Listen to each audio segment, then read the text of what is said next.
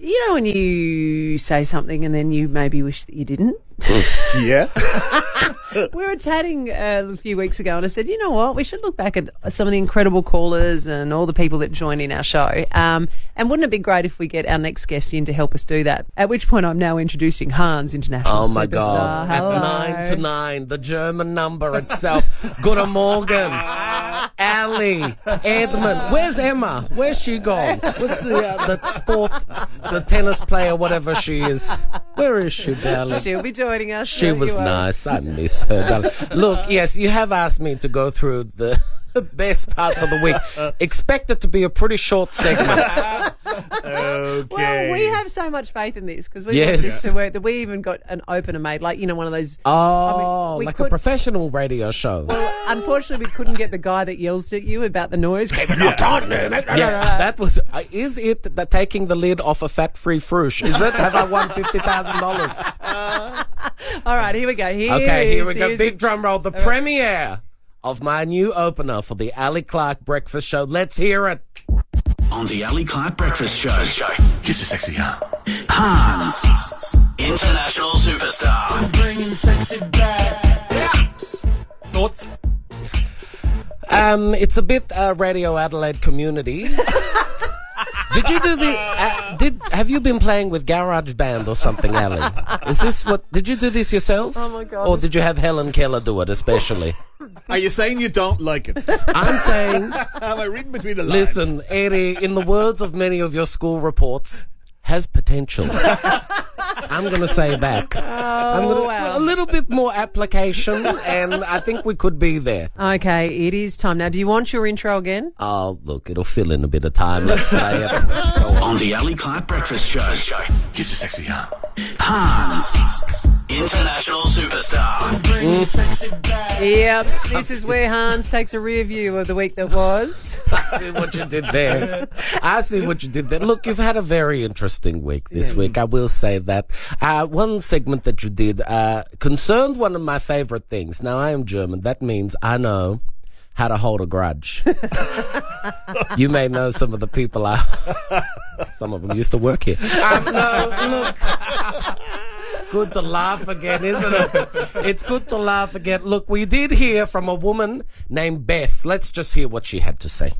My best friend of 30 years stole my baby name. I was like, what are you doing? You knew that I was going to call my son that because it's after my father. And she was like, well, my husband wanted that name. He loves it. And that was it. Didn't speak to her. And Didn't see the baby. Do you think you ever will? Look, if I got dementia and forgot about it, I probably would. Wow. Beth was in a bit of trouble, though, because Adelaide being Adelaide, she, Kate, who is the one that's holding the grudge, she's one of the 10 people that were actually listening to this show, and she called in. Katie called in and defended herself.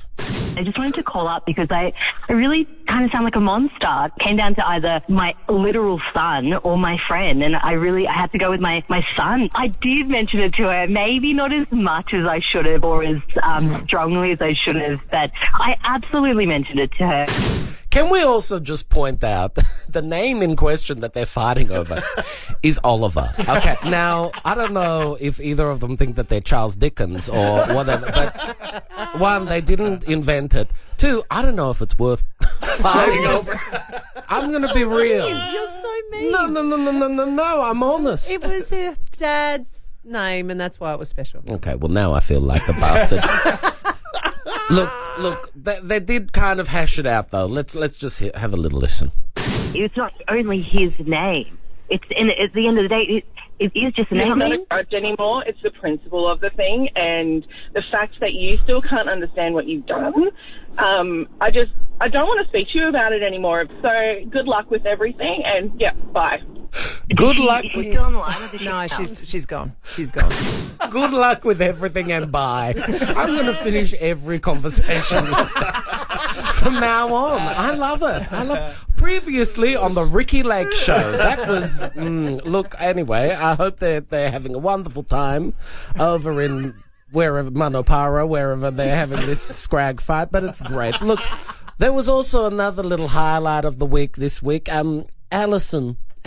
Yes. We talked about the birds and the bees. How did you guys find out about Birds of the Beast? My mum and dad waited until year 10 and I came home and I think I'd just put my bags down. Dad handed me a box of condoms and said, I don't expect you to use the use-by date as an instruction. A whole box. Look, there are so many one-liners that I want to use about that.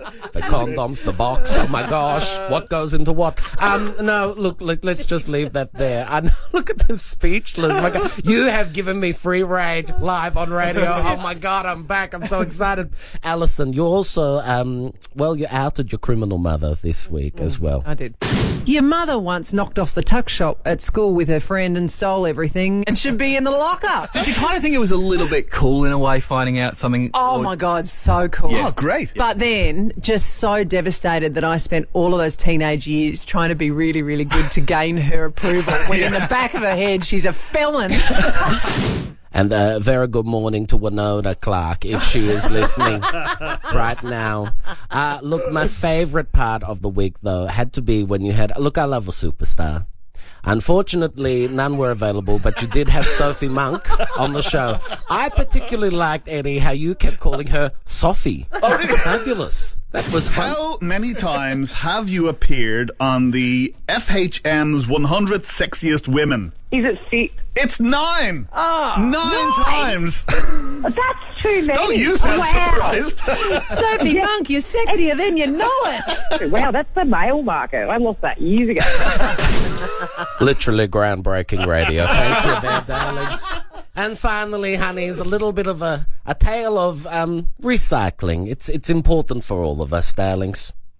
When we were 18, my wife had to wear my mother's wedding dress. And what were her initial thoughts when you said to her, you got to wear my mum's wedding dress? Mate, she hated it. She absolutely hated it. My wife, she's 5 foot nothing, skinny, and my mother is like... Just say not, if that's where you're going.